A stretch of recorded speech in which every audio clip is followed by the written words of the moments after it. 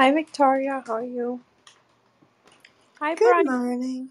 How are Very you? well, thank you. How are you doing? Yeah, I'm okay. Thank you. Hi, Ankit. Nice to see you here. Hi, everyone. Welcome. Hello, everybody. How was your day? Everything good, everyone? Very well, thank you, Katerina. Yourself? Good. Thanks. I'm really excited about this, especially based on the discussion Serena and I had yesterday. I'm looking forward to this talk. So. Katarina? Yep. Somebody else is on stage with us? Oh, there's? Are they? I just see the three of us right now. Okay, I only see the two of us. Maybe I better leave and come back. That's really scary. I heard that a bunch of people are having these issues with the new update here, so you're not the only one. Unless it's a new invisibility cloak feature that we haven't gotten yet. Okay, I'm going to leave and come back. I'm just seeing 3. Yeah.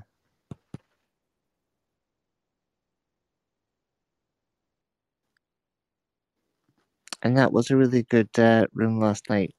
That was really fascinating. I'm going to listen to the replay of that, Katerina, talking to Serena about that.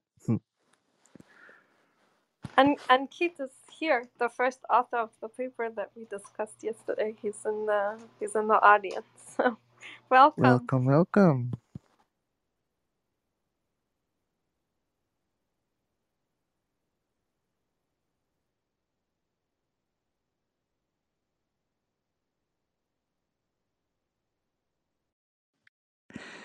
Thank you for joining, everybody, at the Science Society, and we're probably going to be starting in a few minutes when the guest speaker arrives.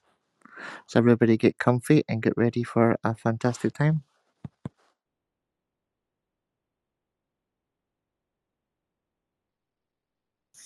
Jamie, you make it sound like there's going to be popcorn. Yeah, with Science Society on the box. Exactly. But don't turn off your phones, though. Yeah, but this is the good thing about not having a video, right? You can just relax and I think it's more relaxing to not have a video on. Absolutely, you can let your hair down, metaphorically and literally.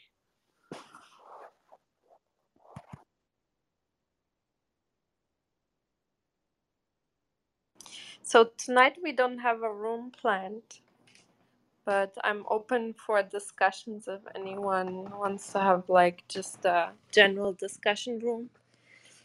We can certainly open it up or update ourselves on what's have been published this week out there.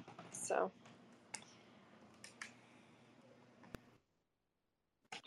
You know me, Katerina, I'm always up for a good chat about everything that's happening. So I'm in, if anyone else wants to.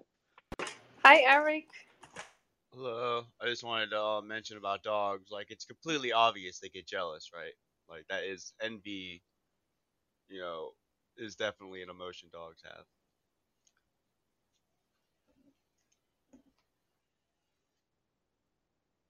And I read that they get like, for them it's very stressful to have this emotional pressure to be a good dog. I think. Oh, hi, Dr. Kunguo. Thank you for coming. Welcome.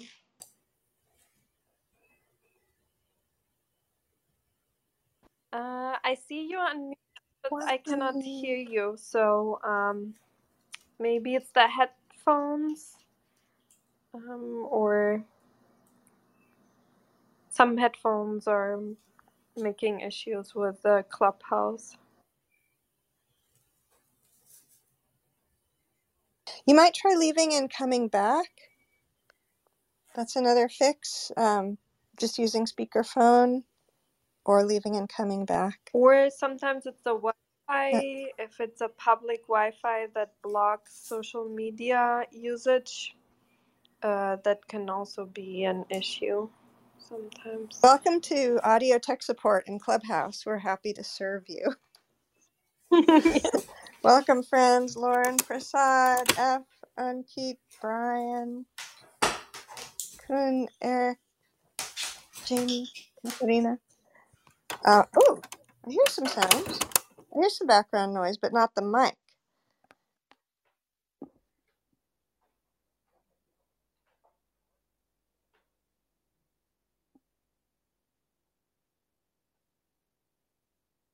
Hi, can you hear me? Yes, perfect. Okay, brilliant.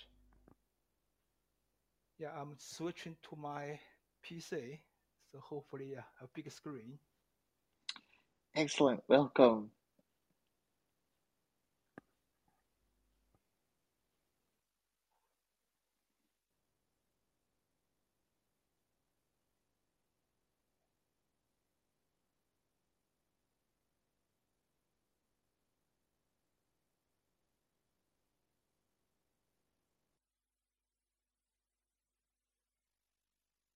Okay. Yeah, it's like 2 minutes left. Let's wait another couple minutes to give people time to arrive. We scheduled it at 1 p.m. EST. And in the meantime, Kun, did you have a good day? For you, it's already evening, so I hope you had a good day today. Yeah, Friday is always good. But unfortunately, Friday normally is my meeting day, so we have endless meetings. Kun, what part of the world are you in now? Me? Yeah. Yes. I'm in UK. Okay, so it's a 6. It's a city called Lincoln. Mm-hmm. So you're coming on evening. Yeah, it's Yes. 5 hours, right? It's 5 hours different. Yeah. Well, so we are approaching 6 o'clock. Right, yeah. Well, unless you're on the West Coast. Right. For Well, you, then good it's evening. Good evening. Victoria is on the West Coast, so for her it's 3 hours more. So it's 8 hours difference, you're right. America's too big. Far too big. So, Kun, I have a question. Do you have dogs? I used to. Okay, that's... Yeah. yeah. So when I was young, my parents, we had cats, dogs, guinea pigs, rats. But I moved to UK and I got married. So unfortunately, my wife, she's allergic to hair. Yeah, Oh, so don't keep pets at home. Yeah. What about the... Oh, it's hair, not fur. So you can't even get the not fur dogs, like the poodle or... It's the hair. We could, yeah, but it's kind of risky. For me, why try? Yeah. Because we have a big group in the university. So during the daytime, so if I want, so I can play with the dog for many hours. Right, so you can still find as a dogs. conversation. Well, that's interesting that you had rats. It's unusual. I have in my family, and I find that rats are they're really great companions. They're like small dogs, and it's astounding that they live such short lives because they're so responsive and affectionate and really sweet and fun and adorable. Yeah, and they are always energetic. Yeah, so you can always watch them to play around. Okay, I think we can start. Hey, Wisdom, welcome. Welcome to the stage. How are you today? Hi, Frank. Thank you. Glad to see so many of our friends here. Thank you. Okay, welcome everyone to the Science Society here today. And We are very happy to introduce you to our guest speaker here, Professor Kun Guo. And let me give you a little bit about some information about him. He is a professor of cognitive neuroscience, School of Psychology, College of Social Science in the University of Lincoln in the UK. And he received his bachelor in human psychology from the Nanying University, and he did his PhD in cognitive neuroscience from the Chinese Academy of Neurosciences. And before he came to Lincoln, he worked as a McDonald Pugh research fellow in the University Laboratory of Physiology at the University of Oxford. And he was a research associate in the Department of Psychology at the University of Newcastle. And his main research focus is in cognitive neuroscience of vision, social interaction, emotion, human-animal interaction. And he received several awards throughout his career. And it's a really great honor to have you here today. And if it's okay, Victoria will ask you first a couple of general questions, and then the stage is yours to go over your presentation. Thank you. Yeah, sure. Thank you. Yeah. Thank you, Katarina. So, Kun, welcome. Science Society is so glad to welcome you here today, and we appreciate all the time that you are about to spend with us, and hope you have a good time too. I'm interested in learning about how people find their way to science. And so my question to you is, can you, if you reflect on your life, even your childhood, can you think of a time that you recognize that you felt a spark of interest in science and you were really drawn to the sciences?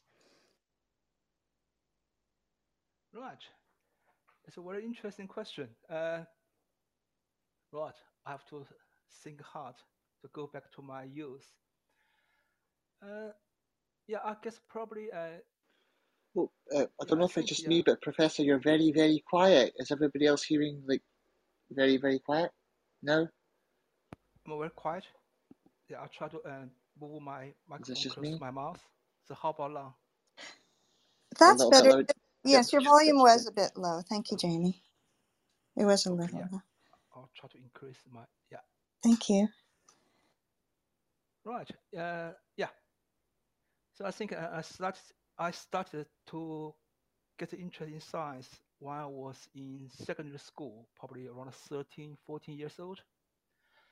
So what I found at that time is the science subjects like physics, chemistry, biology, uh, they are easier for me to follow because you can find some kind of regular pattern in the subjects.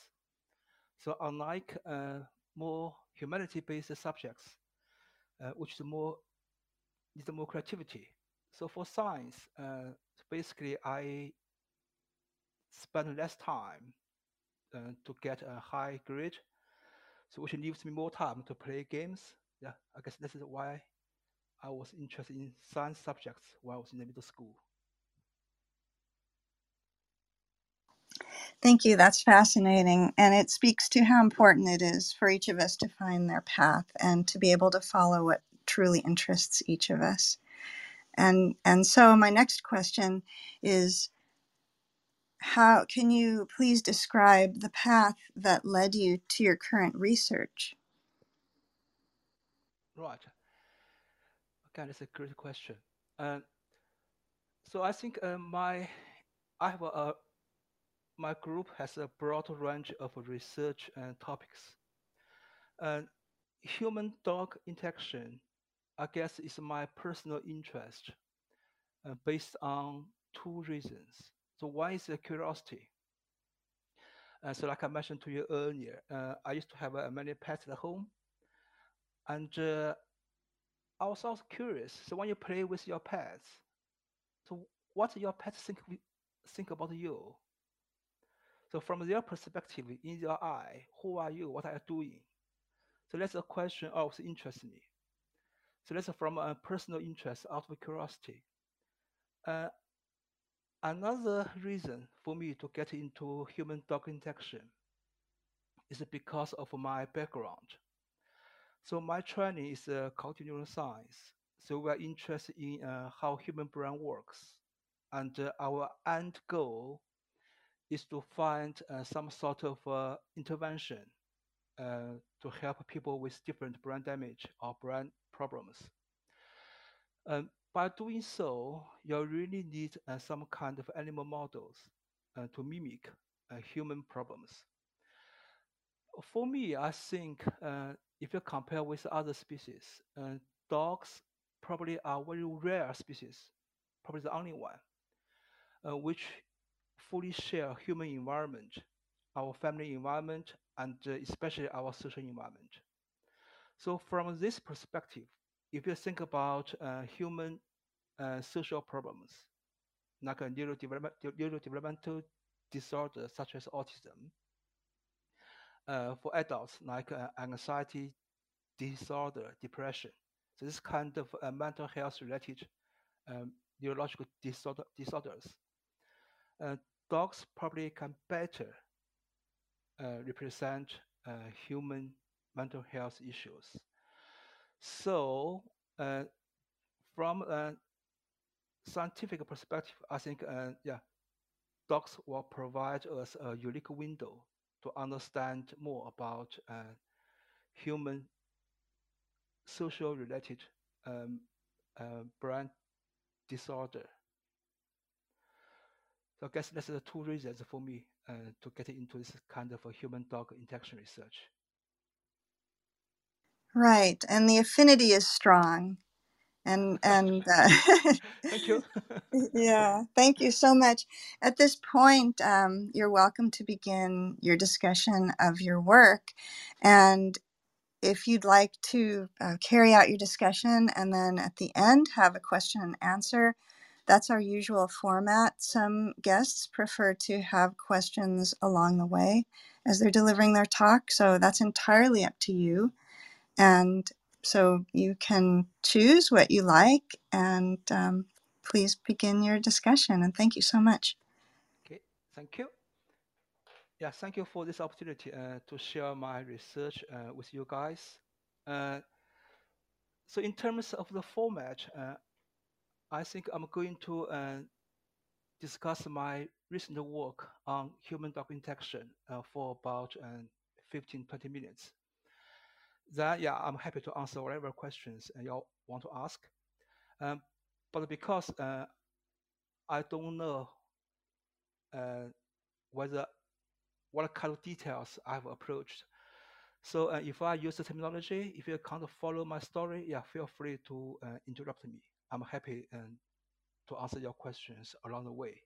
Yeah, so I'm flexible. Thank you very much. And if I may just interject, when we do bring friends up, that when you have a question or even now, that you please flash your mics so that we can then pass the mic to you, just so that it doesn't become a free-for-all. So thank you. And then we can be fair and make sure everyone's voice is heard. So thank you so much. And off you go, Kun. Okay, yeah, thanks.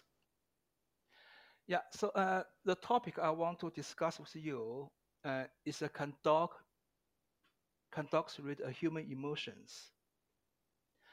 Uh, Before I start to talk about my own research, so a little bit of background. So I try to convince you why this topic is interesting and is important for humans. So perhaps, yeah, we all have noticed, especially for the last few years, we have a hugely increased number of dogs in our society. So in the UK alone, at the moment, we have around 12.5 million dogs in the UK. And they serve multifunctional societal roles, such as pets, protection dogs, searching dogs, assistant dogs. And especially for the last 10 years, perhaps you have also noticed, dogs are increasingly introduced as therapy dogs. Uh, in our school settings, hospital settings, and care home settings. And so,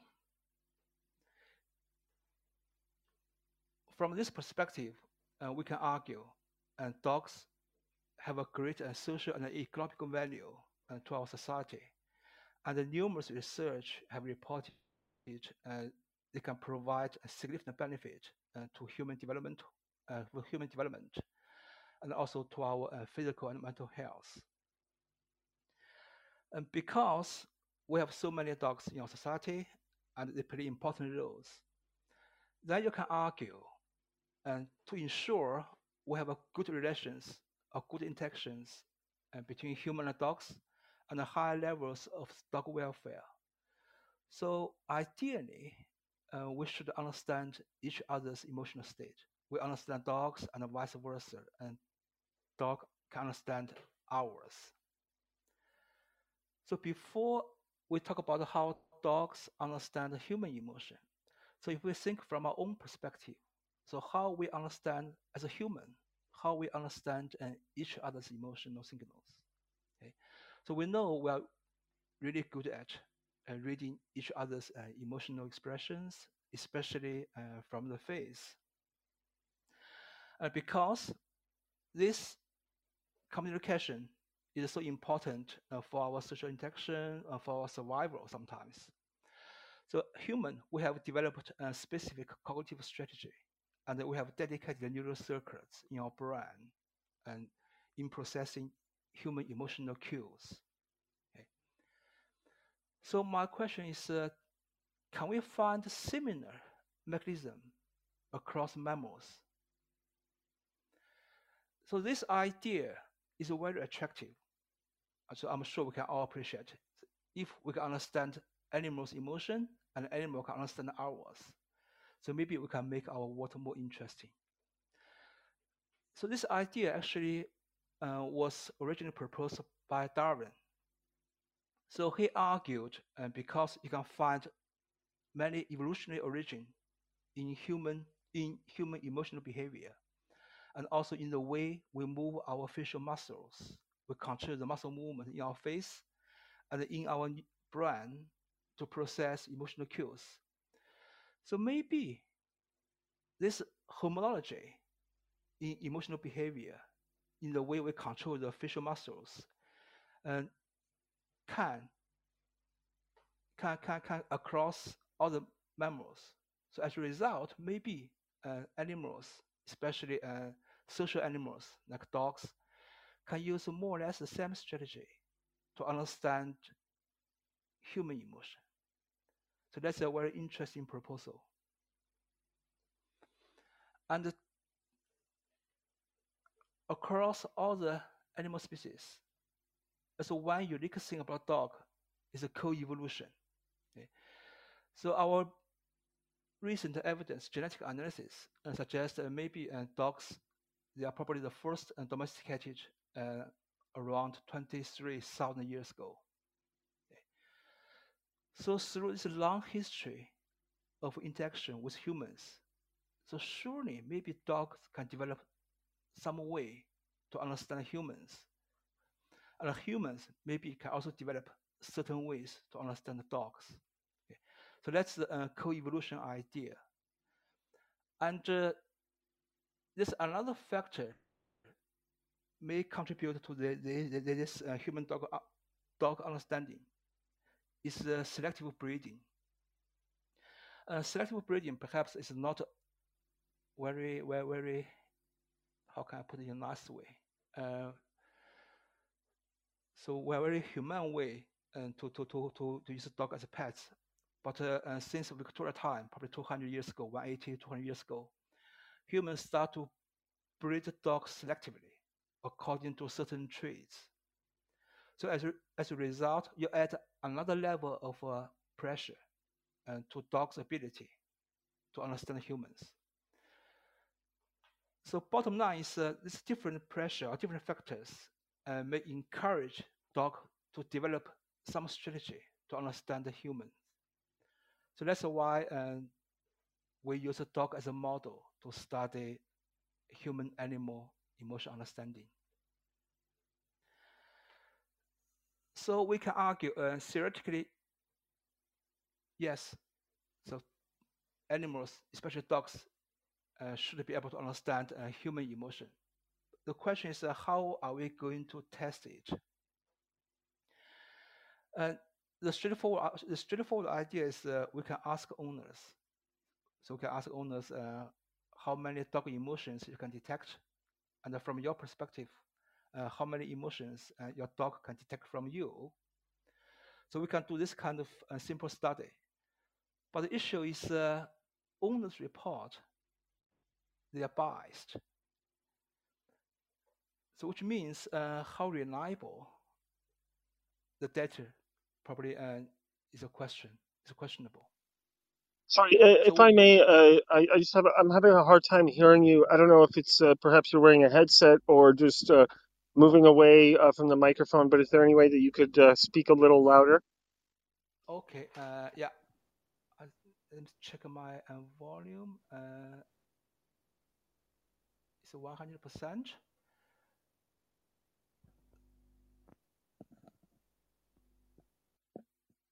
So how about now? I put the mic very close to my mouth.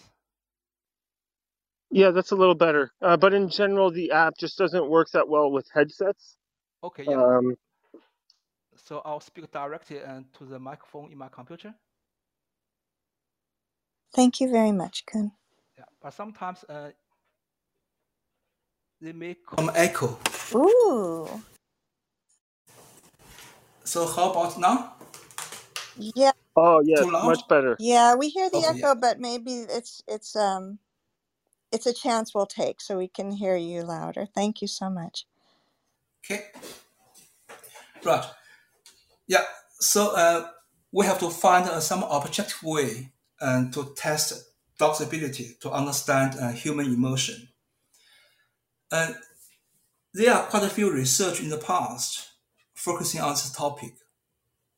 They tend to use, we call it associative learning, to test the idea of dog's ability to understand human emotion.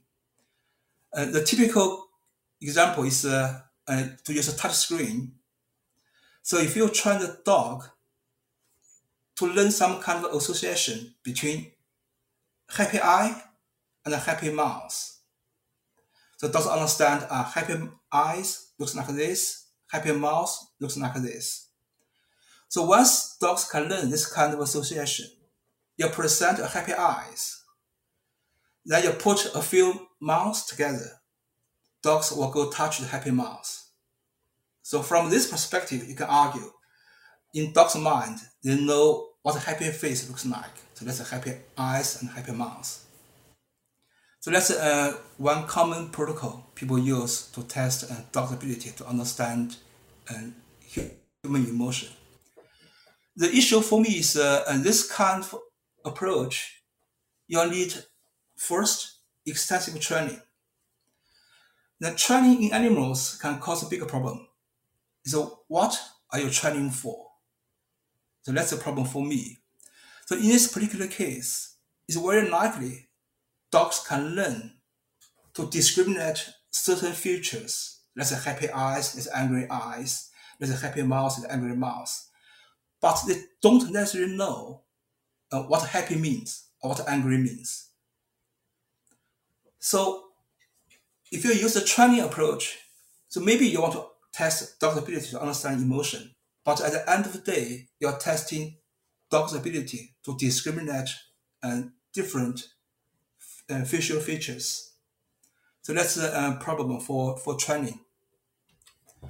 So what we hope is to find some kind of protocol to measure a spontaneous behavior from dogs without any training.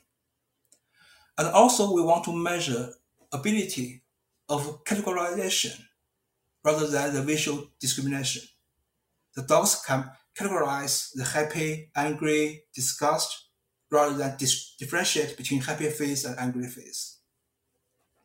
So that's our hope. So to find a suitable protocol, we looked at human infant studies. So in humans, we have this kind of, we call it a cross-modal sensory integration. So we can combine our visual inputs with our auditory inputs to understand the meaning of the word. Okay. So this kind of cross-modal sensory integration typically will provide a faster, more reliable, and more accurate recognition.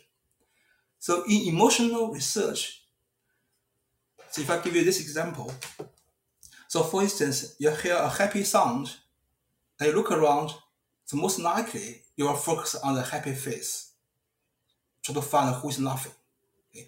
So you can match happy sound with a happy face. So that's a typical example of a cross-modal sensory integration.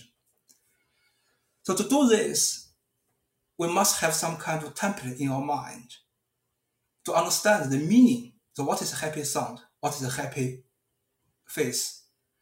And what is the relation between happy mouth, between happy face and happy sound?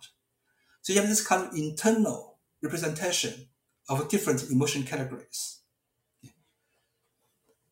So we think, perhaps we can use this cross-modal integration to test our idea about dogs' ability to understand human emotion.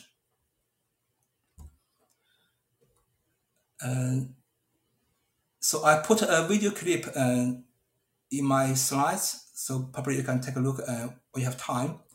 But I can describe the setup. So what we did is we put two faces side by side. So one is a happy face, one is an angry face, side by side. So at the same time, we deliver a sound, a vocalization. So could it be a happy sound, could it be an angry sound, or could it be some random noise? Okay. So what we want is to measure dogs' looking behavior. So imagine from your perspective, so if we have two faces in front of us, one's a happy face, one's an angry face. At the same time, we hear a happy sound, people laughing.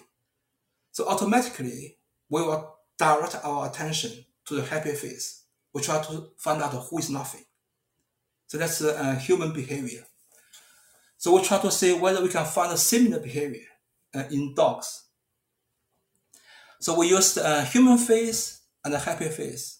And to avoid the training, so we used unfamiliar human face and unfamiliar dog face. And also to control any possible training experience.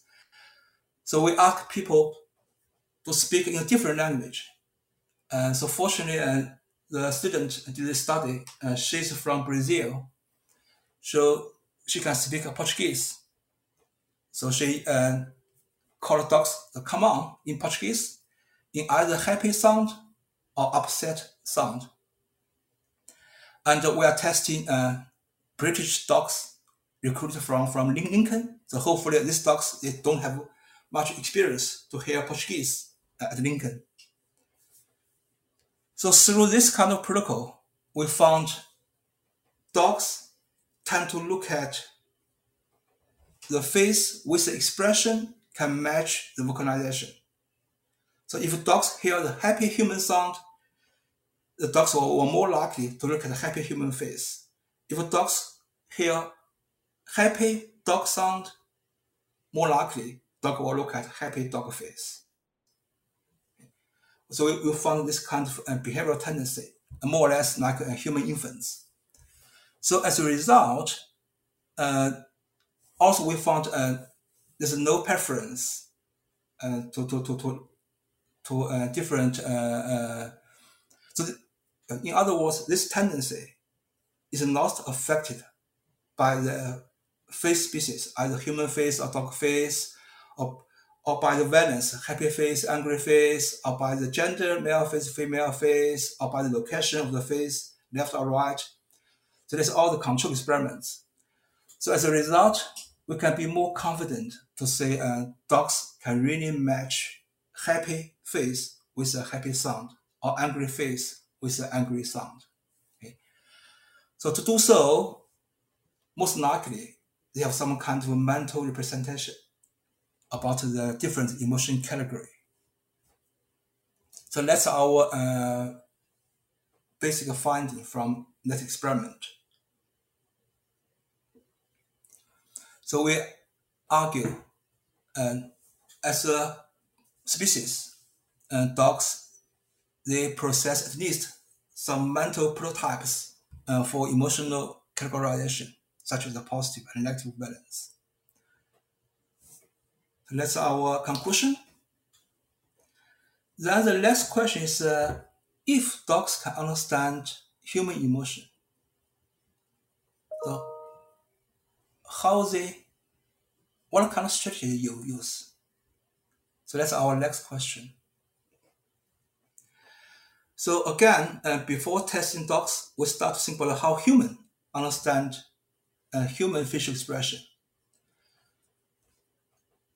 So we know, if you imagine yourself, okay, so when we try to display different expressions, happy, angry, disgust, fearful, we tend to move our facial muscles in a certain way, in a certain configuration. So as a result, our different facial features, eyes, nose, and mouth, they can be more representative for certain emotion. So for instance, if you want to look for a happy face, perhaps you will concentrate on the mouth. If you look for an angry face, perhaps you will concentrate on the eyes. Just through our experience, we know that's the most useful region for us to detect other people's facial expression. So that's how we read each other's facial expression. So our question is, do dogs use more or less the same strategy to read human facial expression? So in one experiment, we present video clips of different human and dog facial expressions, like happy, angry, fearful, and so on, and monitor human and dog's eye movement, so we can understand which part of the face they tend to focus on when they look at happy emotion, angry emotion. So again, I put a clip in my slides. So if you can access the slides, so you will notice on the screen, so you have one side is a human, look at the human face, other side is a dog, look at the same face. Okay? And each dot on the screen represent a gaze point or fixation from either humans or dogs. So hopefully you will notice dogs, they tend to use a different strategy to look at human or dog facial expressions.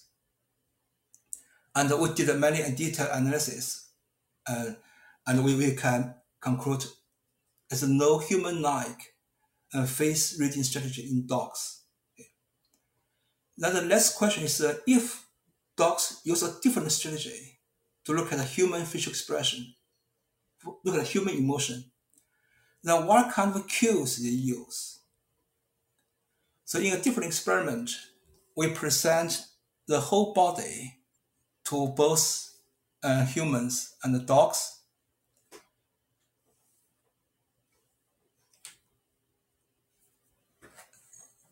So again, if you can see the slides, you'll notice on one side is how humans look at human emotion, on the other side is how dogs look at the same emotion.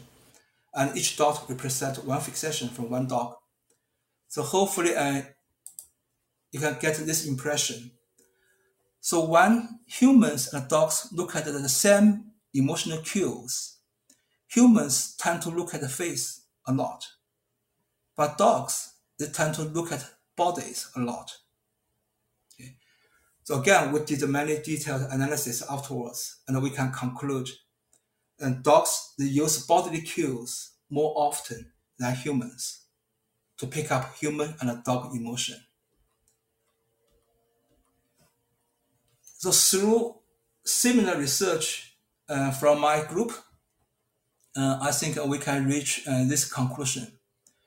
So if you compare dogs and humans' ability to understand each other, so we can say they are qualitatively similar between dogs and humans, but with marked with very clear quantitative difference. Okay. And the sensitivity to read emotional expressions between humans and dogs, and their species are context dependent. And we do have some kind of innate and experience-driven strategy to do that. The bottom line is I would argue we can't understand between humans and dogs. It's unlikely we will understand each other's emotion and automatically. So what we need is some kind of a social learning strategy to better understand each other's emotion. So it's not an innate behavior. It's more like learned or trained behavior through human-dog interaction. Okay. So that's my story so far. So thanks for your interest. Yeah, thank you so much for this wonderful presentation. It's such an interesting work, and it's amazing how dogs co-adapt with us. Yeah, please go ahead, everyone, with questions. Flash your microphone if you have questions. Serena, go ahead. Yeah, no, it's a fascinating topic, and to try and analyze, how that works. I'm curious, have you looked at whether there's a regional correspondence in fMRIs between the dogs and humans in these types of activities?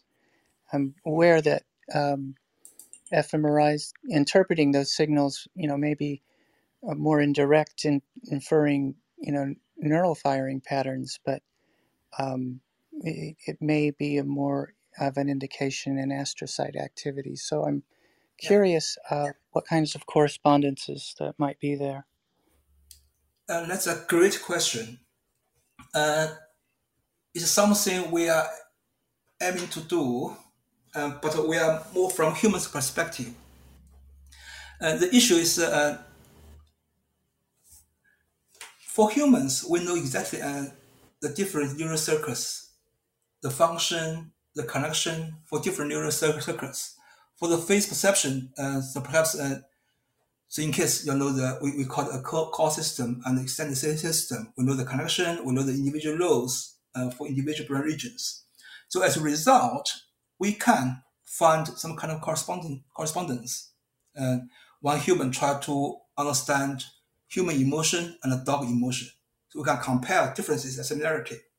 So that's our current work. It will be extremely interesting if we can do the similar things on dogs. But we do have a huge challenge in front of us. The first is training. So what can you do to enable dogs can lie still in the scanner for a few minutes? That's a big challenge for us. So at the moment, there are two groups are working on this, and because it's very difficult to control the mobility, as a result, you don't have many good signals from dog's brain. So that's the first challenge, the practicality. Another challenge is brain mapping. So that's another big challenge for us. So for humans, we know the brain structure, we know the organization, we even know majority of the brain areas function, but we know very little about the dogs. So roughly you know the parietal, temporal, the big regions, occipital cortex, but for which part of area is involved in the face perception, what area is involved in emotion perception. So what's the link between the face perception and the emotion area in dogs? We have no idea about this. So we don't even understand the basic in dogs' brain structure and the potential neural mechanism. So that's another big challenge in front of us. And I think technically it's doable, but I'm sure we can understand. If we want to do this, there are many ethical issues in front of us. Yeah. So how many invasive approach can you use? how long you can keep a dog in the scanner without affecting their welfare. Yeah. But it's a good question. Unfortunately, we can't give you more direct answer about this from a dog's perspective. Yeah, no, thank you. It would be extremely challenging to do those experiments, but it might be very insightful in terms of even mapping the dog mind if patterns were emerged. Yeah, exactly. And this is something perhaps we will focus on in the next few years. But first, we have to convince the funding agencies or provide fund for us. Yeah, there's many issues around animal welfare and ethics. Yeah, so hopefully we can come around about this. Yeah. I would argue, even for dogs' welfare, if you want to understand the dog's cognition behavior, surely at some stage you have to understand the neural mechanism. Yeah.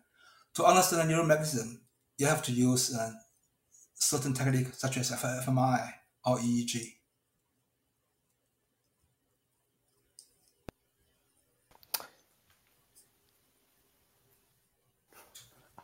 I would also have a question. What would be the limitations if we would transfer this model to, let's say, cats?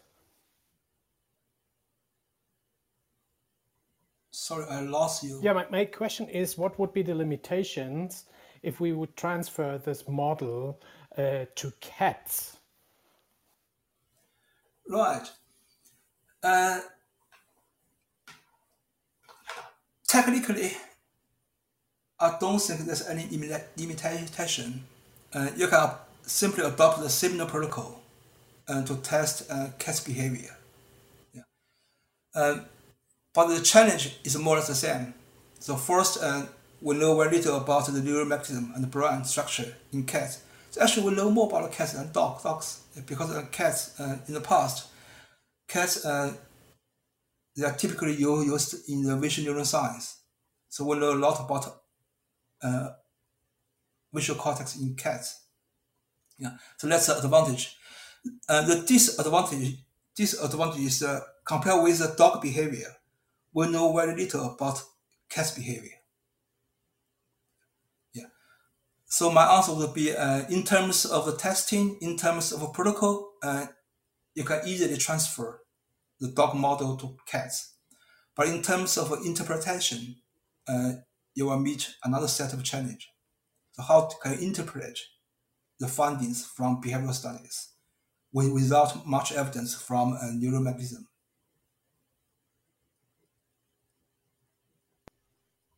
Yeah, okay, thank you. Yeah, thank you.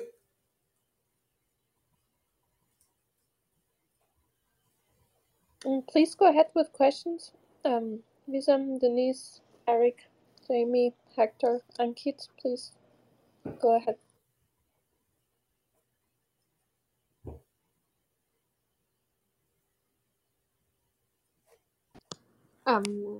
Nobody seems to have a question right now.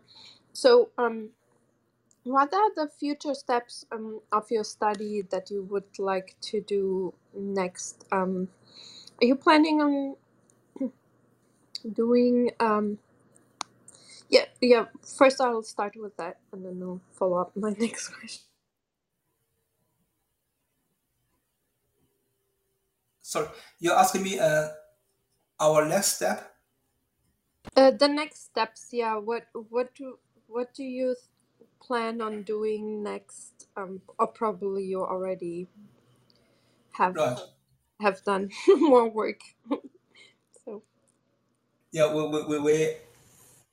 have quite a few projects and ongoing projects. Yeah, from a human's perspective, we have a few projects and try to understand any similarity and difference in humans to understand human and dog emotion. Yeah. from cognitive strategy and to neural process. So that's from human perspective. From dog perspective, currently we try to understand dogs. We know dogs can differentiate and sometimes understand certain human emotions. But we still don't know how fine this understanding is.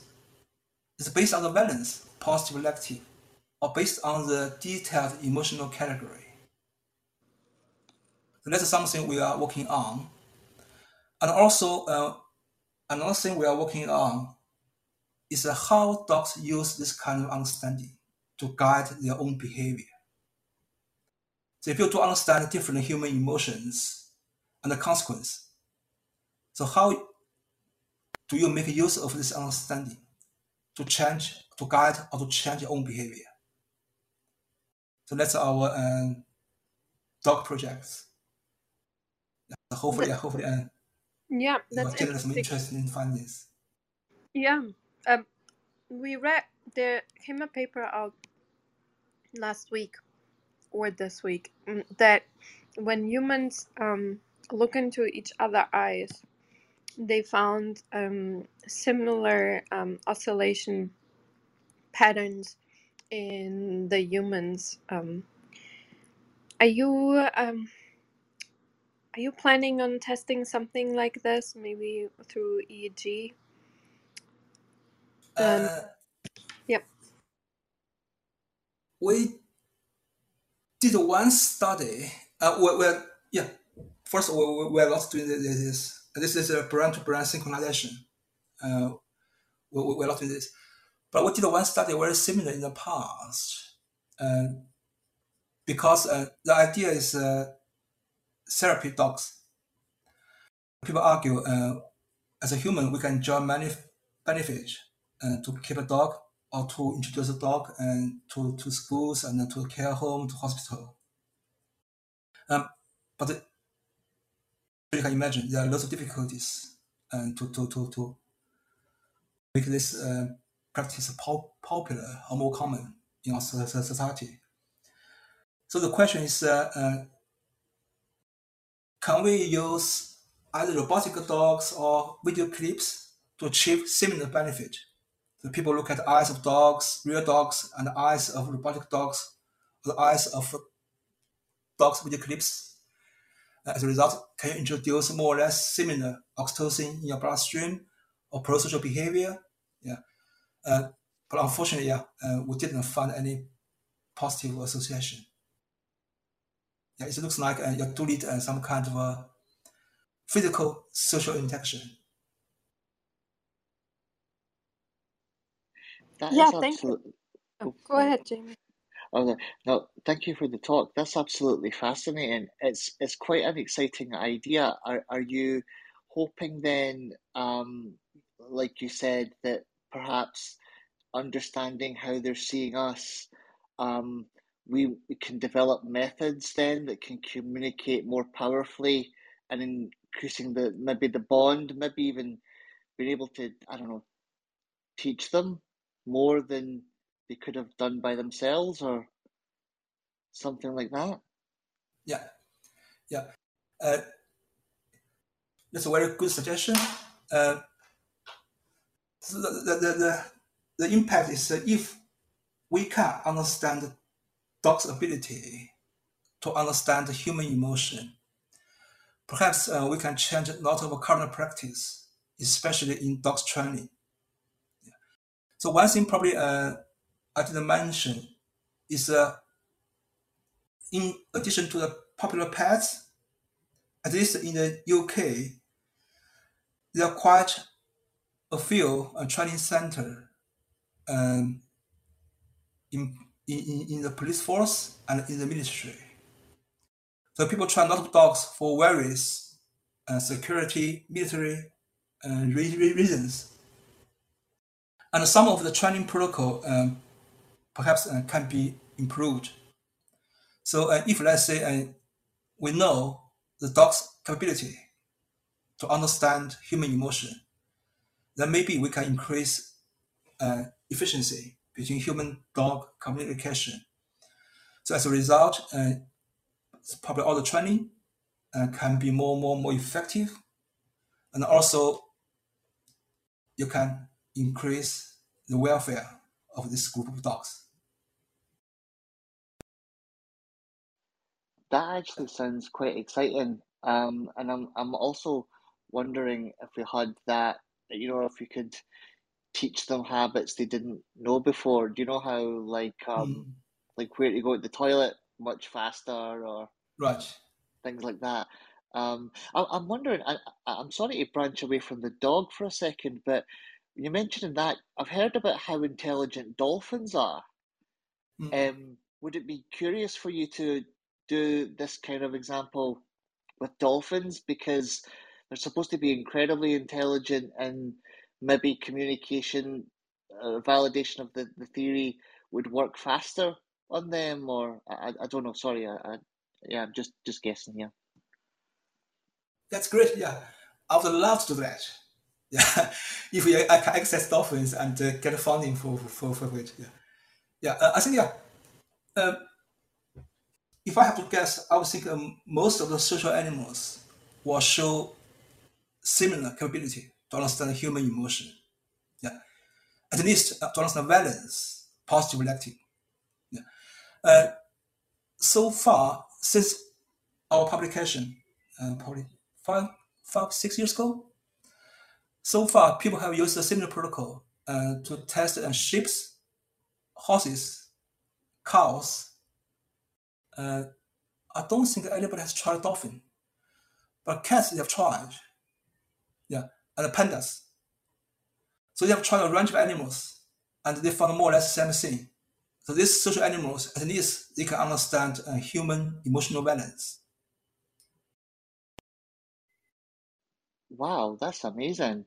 And when you were doing this study as well, did you try it on different breeds of dogs? Like, does a Saint Bernard have the same ability as like a Chihuahua? We haven't. Yeah, we haven't tried on different breeds. Again, it's a great question. We did get a grant to do this last year. Not last year, 2020, 2 years ago. Yeah, but we didn't carry this study because of the pandemic. Yeah.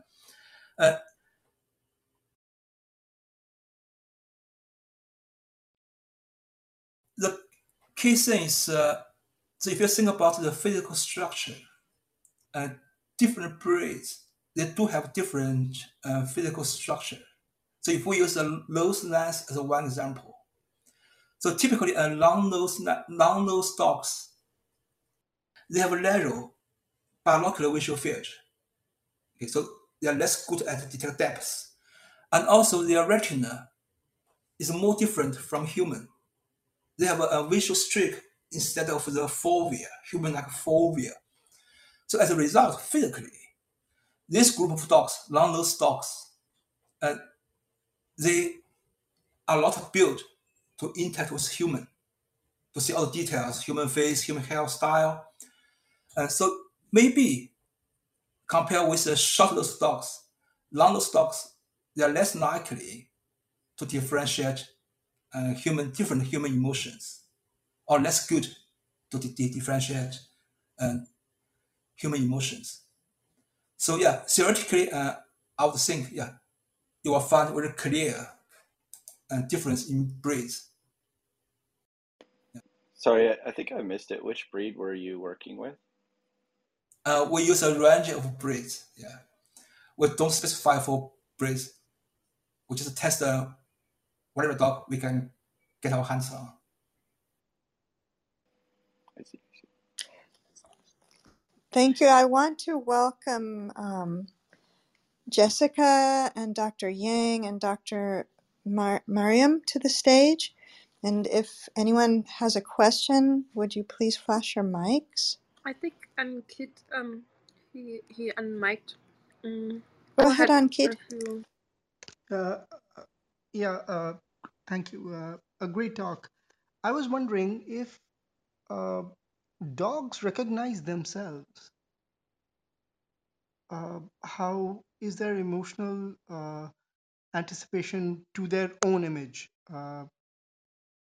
Does that make sense? I'm sorry. Right. The short answer is I don't know. Yeah. So this kind of study typically you use a mirror setup. So basically, you put dogs or other animals in front of mirror and try to stick something on your face. So if dogs or other animals can understand the image in the mirror is from me, they will touch whatever you put on your face. So which will tell you they have a self-awareness or human-like theory of mind. So that's a typical setup. I know many people have tried, but so far we don't have a consistent conclusion about how likely dogs can have a human-like theory of mind or self-awareness. But my personal feeling is, if you design your experiments carefully, my personal feeling is you can observe similar things in dogs. So very likely they will have a human-like or very crude human-like theory of mind in them.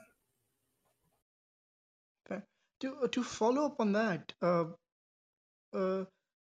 how about, for example, dogs, or in this case, any animal perhaps, they are responding to humans or their other dogs because they are obviously have been, used to the species, in the sense that from your data you show that dogs look at other dogs' ears more than they do of humans, knowing that they, differentiate among the species essentially.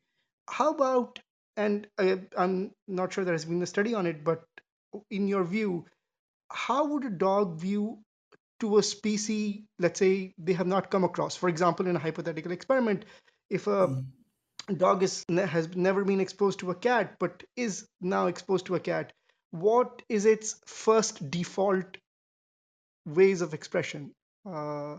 Essentially, he or she has not trained its mind yet, but what would be the first default way to go about it? Great idea. I don't know the answer. But you will find analogy in humans. So if I extend your question a bit, so your question is about whether dogs have some kind of innate template about Yes. the face and about the emotion. Yes. Yeah. That, for example, and this is essentially pertaining to, for example, if a dog has not been exposed to a baby, but comes in touch of a baby first time, how I'm just curious, how do they train their mind? What is the default state of mind that they start from, and how do they train it? As far as I know, nobody has done research on dogs.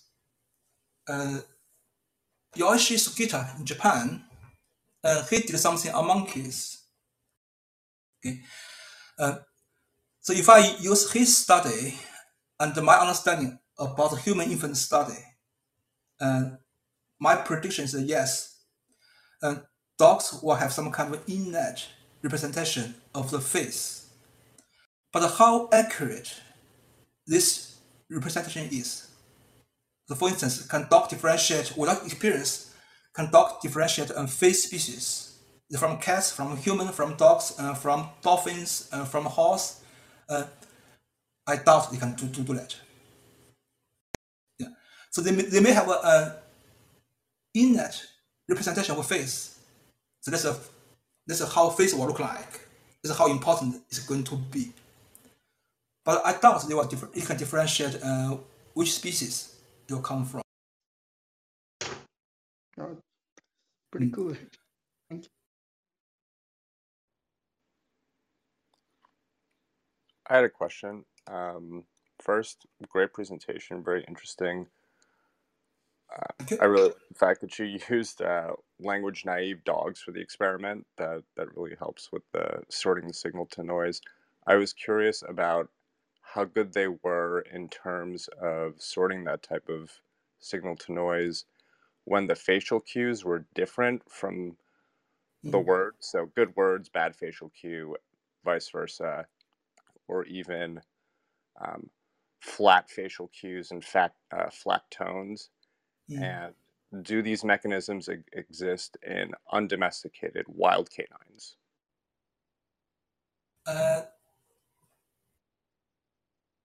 Great question. We did one follow-up study. We didn't publish the results because of sample size. So it's a match and mismatch. So the short answer is we don't know. We don't know how fine this discrimination ability is. And we don't know what kind of properties dogs can use to extract the emotional cues from vocalization. So do they use a pitch? Do they use a frequency, base frequency? Or do they use intensity? We don't know. Yeah. But our initial finding from that study is they don't make good differentiation about different vocalization within the same valence. So if you call dog with, let's say, a happy face, happy vocalization, so come on, or with a surprised vocalization, come on, yeah, they don't differentiate. It didn't differentiate in our pilot study. So same thing is for the negative valence. So if you call the dog in angry tone or in a more fearful tone, they don't differentiate this. But they do differentiate between the positive and negative valence, and they differentiate the emotional vocalization from the noise.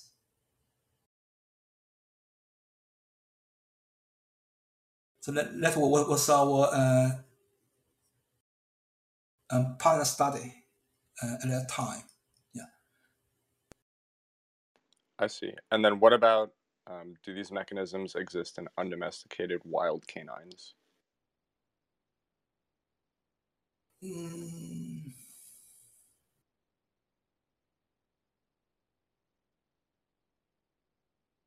If I have to guess, no. Because we haven't done the same study. And so what we did is a similar study in the past. It's something called looking bias. Okay. So when human look at a face, we always go to the left first. So we call it left gaze bias. So this preference is driven by our understanding of the facial information. So we found similar thing in pet dogs. So which means the dogs, at least pet dogs, use the same strategy to understand a human face. So after that, we did the same study on domestic wolves and on a group of greyhounds. So domestic wolves, they are raised by humans. Even genetically, they're more away from humans. And we found similar preference, left gaze bias in domestic wolves. But we didn't find the same left gaze bias in greyhounds. So greyhounds, I'm sure you know, greyhounds and they are pack animals. They have minimum interaction with human. So from these findings, I would predict, the experience is very important. So if you test the same protocol in a wild canine, I doubt you will find the differentiation for human emotion. I see. Thank you so much for your answers and your presentation. I had another question, and it relates to the, for lack of a better term, the sensory loading of the dog experience. I've had a few dogs, and I've always been curious about whether I could distract them with images in a mirror or not. And I've failed miserably to get any kind of interest out of an image in a mirror in any of the dogs I've had. That's purely anecdotal. But in terms of trying to understand that, I understand, and please correct me if I'm wrong, that um, the dog visual cortex and visual system perhaps isn't as relied on as much as smell and auditory cues. And, sound or smell wouldn't be coming through a mirror. And I'm wondering if these kinds of experiments in terms of, say, auditory cues and picking out the emotional content of voice inflections might be a cleaner signal, or I don't know if cleaner signal is the right phrase, but Mm, in terms of the using other types of sensory loading to or whether they look at gait more. You showed evidence that they look more at the body than the eyes. mm, Any comment yeah. on that? Yeah, that's a great question. Yeah, I didn't mention this. So all of our studies, not just me, and people working in this area, we have a fundamental flaw or basic assumption. Is that we assume the visual and auditory cues will play a high weight in dogs' sensory processing. So that's our assumption. Okay, so we use a human as a baseline or benchmark. So we assume, like humans, visual and auditory cues will play an important role in dogs' communication. So that's our assumption. So like you mentioned, actually, if you think about the dominance of the sensory communication, so perhaps visual cues don't play a big role in dogs' communication, especially in dog-dog communication. Okay. So in terms of sensory sensitivity, olfactory cues, of course, is the most sensitive. And dogs have much higher sensitivity to auditory cues compared with human. Yeah. So it is likely, one communicate with, especially with their own species. Yeah, they probably use other channels, olfactory and auditory channels, to come. Yeah. But the counter argument is you have to consider the human's role in this communication. So if you think about human-dog communication, because humans are vision animal, yeah, so we don't have very high sensitivity and to auditory inputs, and some people do, but most people don't have very high sensitivity to olfactory inputs. Yeah. So as a result, so maybe from dog's perspective, yeah, they may have adapted a certain strategy only works for human-dog communication. Yeah, but yeah, it is entirely possible that you will use a different sensory channel to communicate with each other.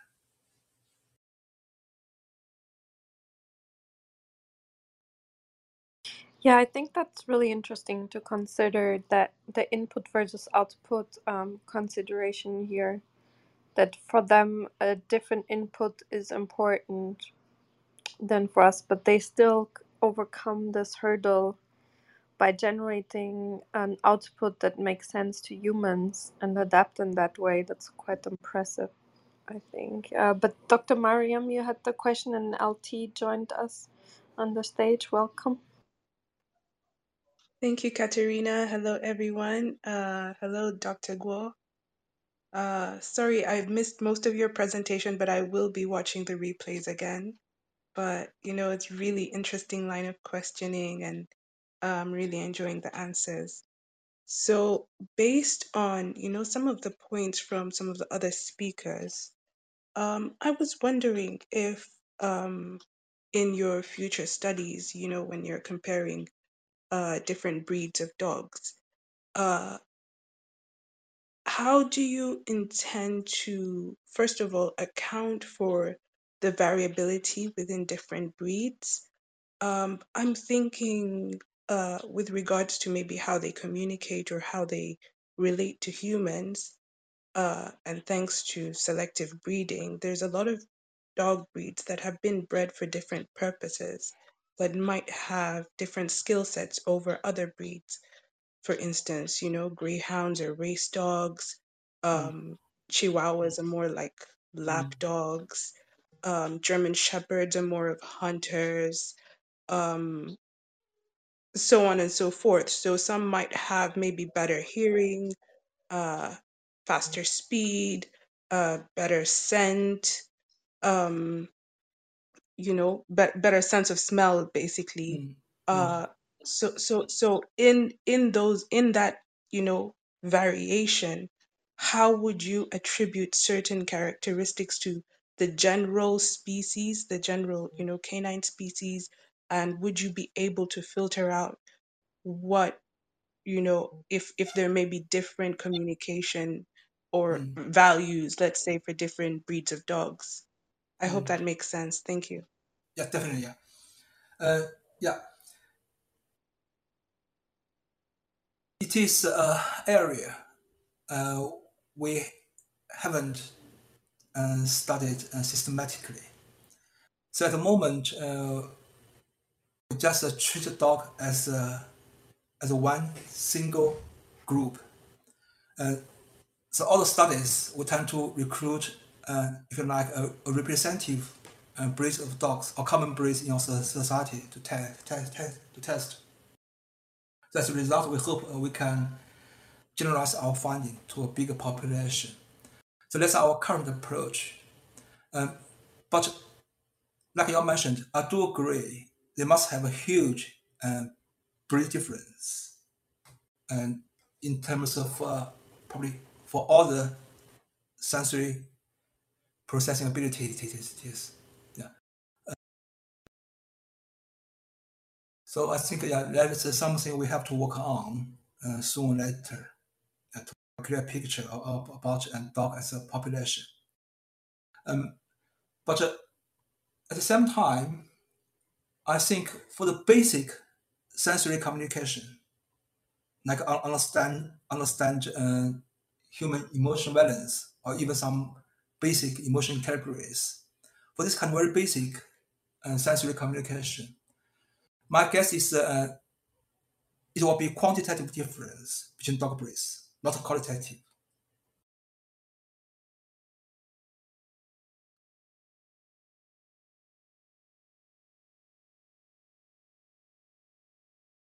Yeah, that makes sense. Thank you for your answer.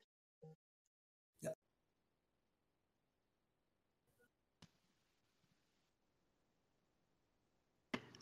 LT, did you have a question for Yes, us? may I have a question? May I ask a question?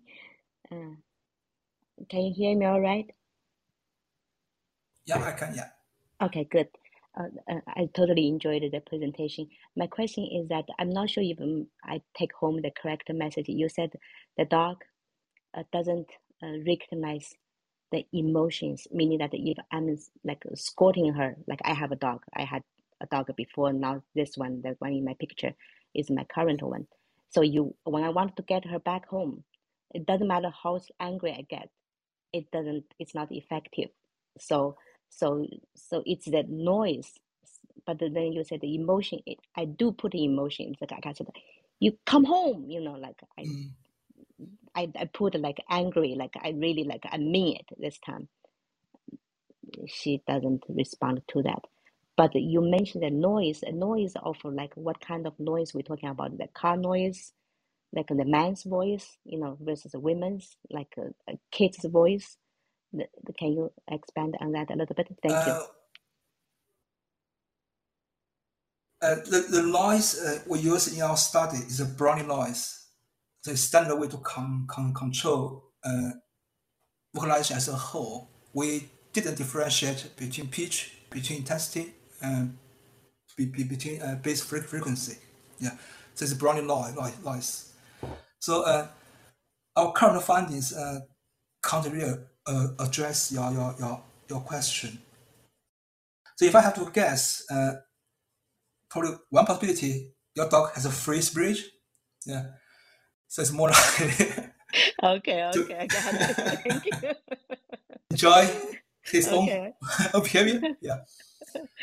So she comes home Another whenever she wants possibility. to. Yep. Yeah. There's another possibility is your angry probably is not typical or not representative. And to the angry vocalization, this dog has heard before. So maybe you're changing your pitch, changing your frequency or intensity. Yeah. So maybe he can learn a new association. Okay. That's my guess. Okay, great. Yeah. Thank you so much. Yeah. I would like to interject on behalf of Chihuahuas everywhere. I grew up with a little Chihuahua, and she was fearless. Right. And she ran everywhere with me, and she would bark at large dogs. And yeah, she was very spirited. I think it's all upbringing, more environmental. Thanks. Yeah. Yeah, it's a shame we're far away from each other. One of my PhD students, she is working on the emotion regulation strategy in dogs. So what she found is attachment style between owners and the dogs have a huge impact on dogs' strategy to regulate their own emotions. So if we are close to each other, maybe I can ask her to test your dog.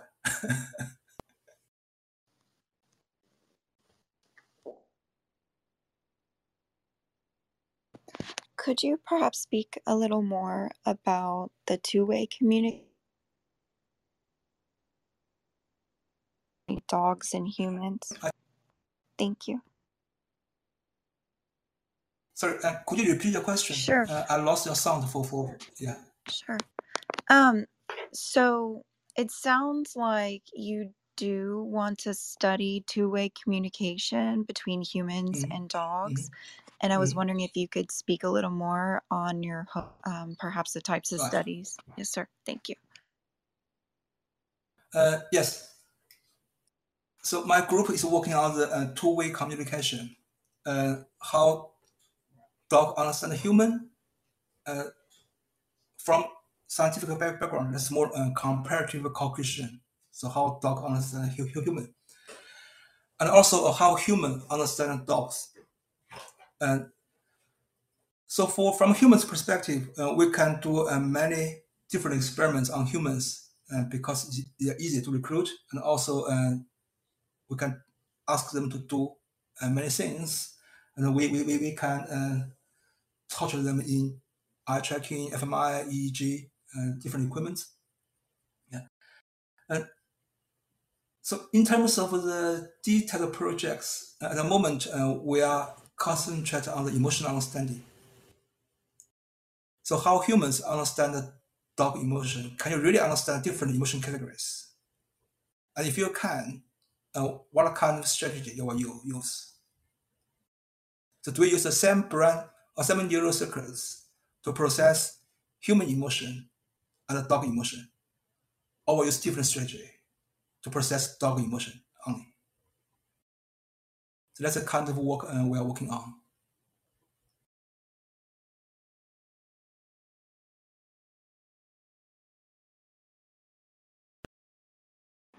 So, if I may, I guess we are almost at the, we are going over an hour. So, but if I may add another comment regarding, the brain activity patterns, that they are different.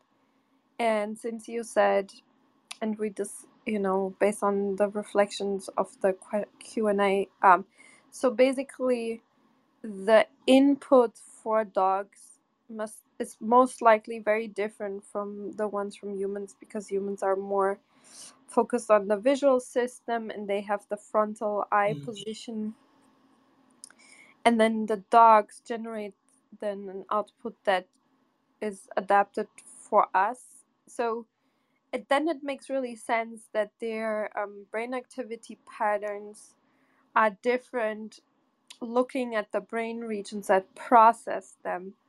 But could there be a commonality in maybe not the brain regions, but a commonality in when activity patterns are going on, maybe the timing, and then you know, like, is there maybe a difference but also a commonality that we didn't detect? Or how would we look at this adaptation towards the human?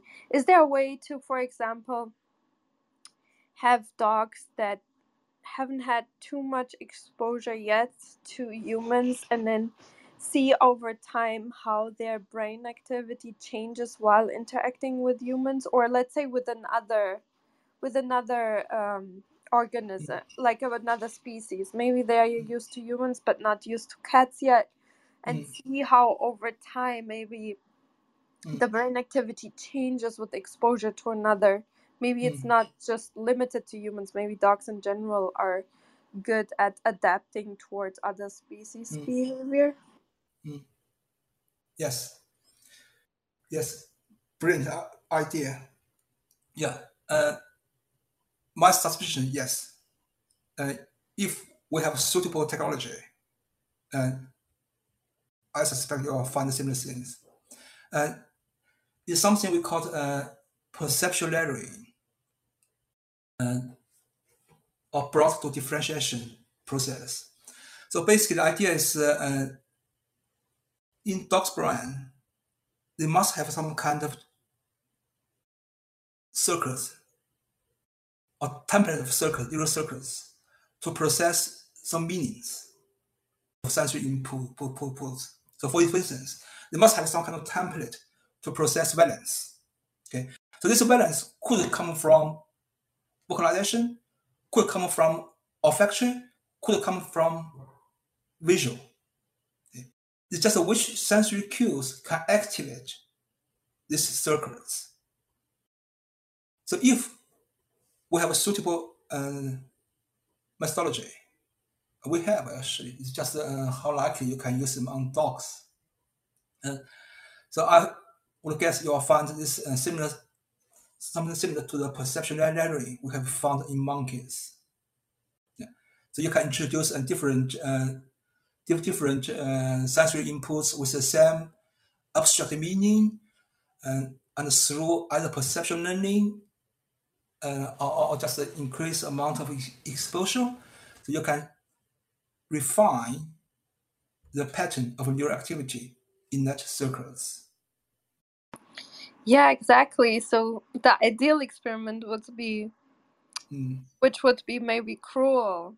No, well, it wouldn't. Maybe just dogs behaving with each other. You would have a group where the dogs just get exposure to dogs. You have another group.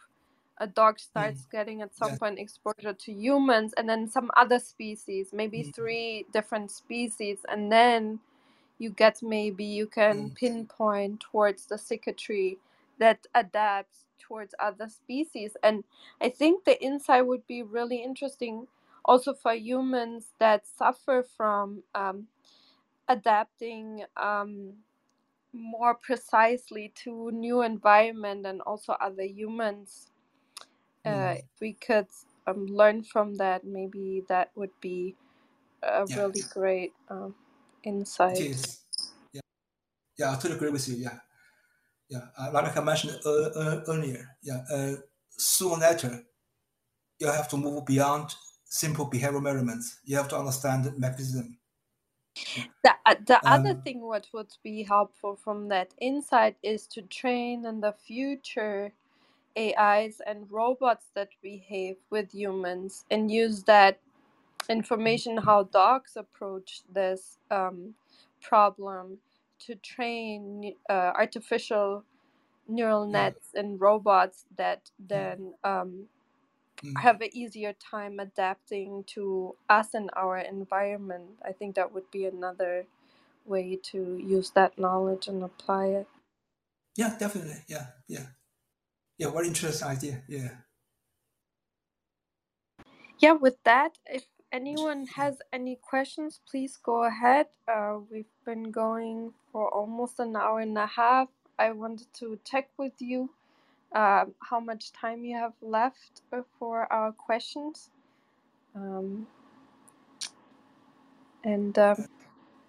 Yep. For me, probably I can stay for another 10 minutes. Yeah. To have another appointment at 7:30.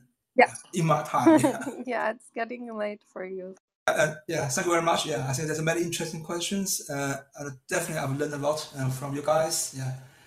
So in my mind, I'm already planning some future experiments based on some of your questions. Oh my God, I want to hear updates.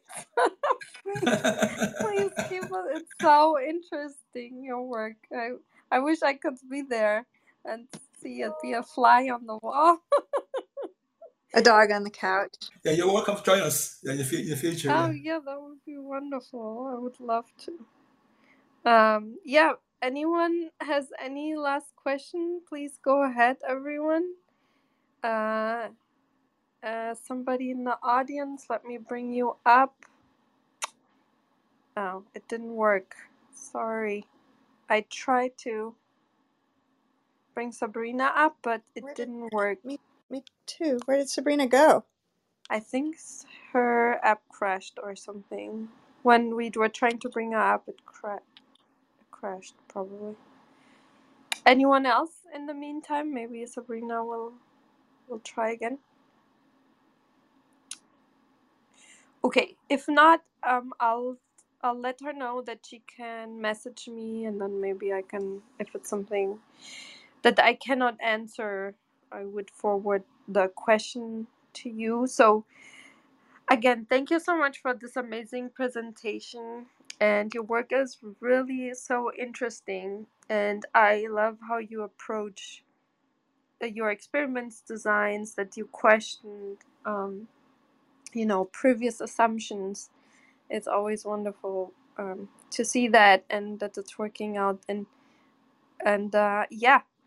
please update us with your sure. ongoing experiments, and come back anytime, please.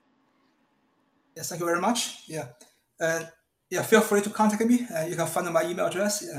Feel free to contact me if you have more questions or more suggestions for the future experiments. Yeah. So I hope you have a Thank lot you of fun. very much, Oh yeah, Professor. go ahead, James. Oh yeah, no, I would just say thank you very much, and give the Special Science Society best wishes, Katharina. Jamie, you're close by. You can go and visit and help out. Ah, that's a good. That can be arranged. That's a good idea. You can be the representative of Science Society. Yes, I will be. Give me one of the T-shirts. Yeah, I'd be happy to help out if you're looking for yeah, volunteers. Dr. Mariam, you're there too. Oh, I'm you jealous. I'm not Yeah, there, I'm but I can be on my way. yeah, I'm good at handling dogs, so We're sending a You now have a contingent. staff, Professor. We're really nice people too. Okay, so you have many volunteers. So whenever you need somebody, you know how to contact us. Okay. You have a staff now. Yeah, some free labor. Well, it's fun, right? It's better than watching TV, I guess. So for sure. You come here, speak, and you leave with a fan club. Thank you so much, Doctor. Yeah, thank you. And thanks everyone for coming. And please follow the club if you like rooms like this. And we'll have Dr. Guo back for sure. And we have tomorrow a guest speaker who will talk about her new design of machine learning using molecular orbital based machine learning. So I think it will be really a really interesting room. And on Sunday, we'll have the weekly recap where we shortly try to stay around an hour and summarize what we learned here throughout the week on Science Society. So if you missed rooms, or if you would like to, if you missed links of papers, we will share the link of the paper again and just shortly summarize what the research was about that guest speakers presented here. So thank you everyone for coming, and we'll have also a very exciting week ahead. We will have every weekday a guest speaker next week again. So yeah, if you click on the Science Society Club, you should be able to see the schedule.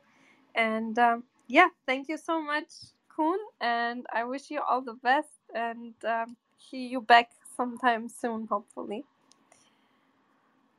Okay, we'll close the room in 3, 2, Thanks, 1. everyone. Bye. Bye. Thank you. Bye. Bye. Bye. Bye.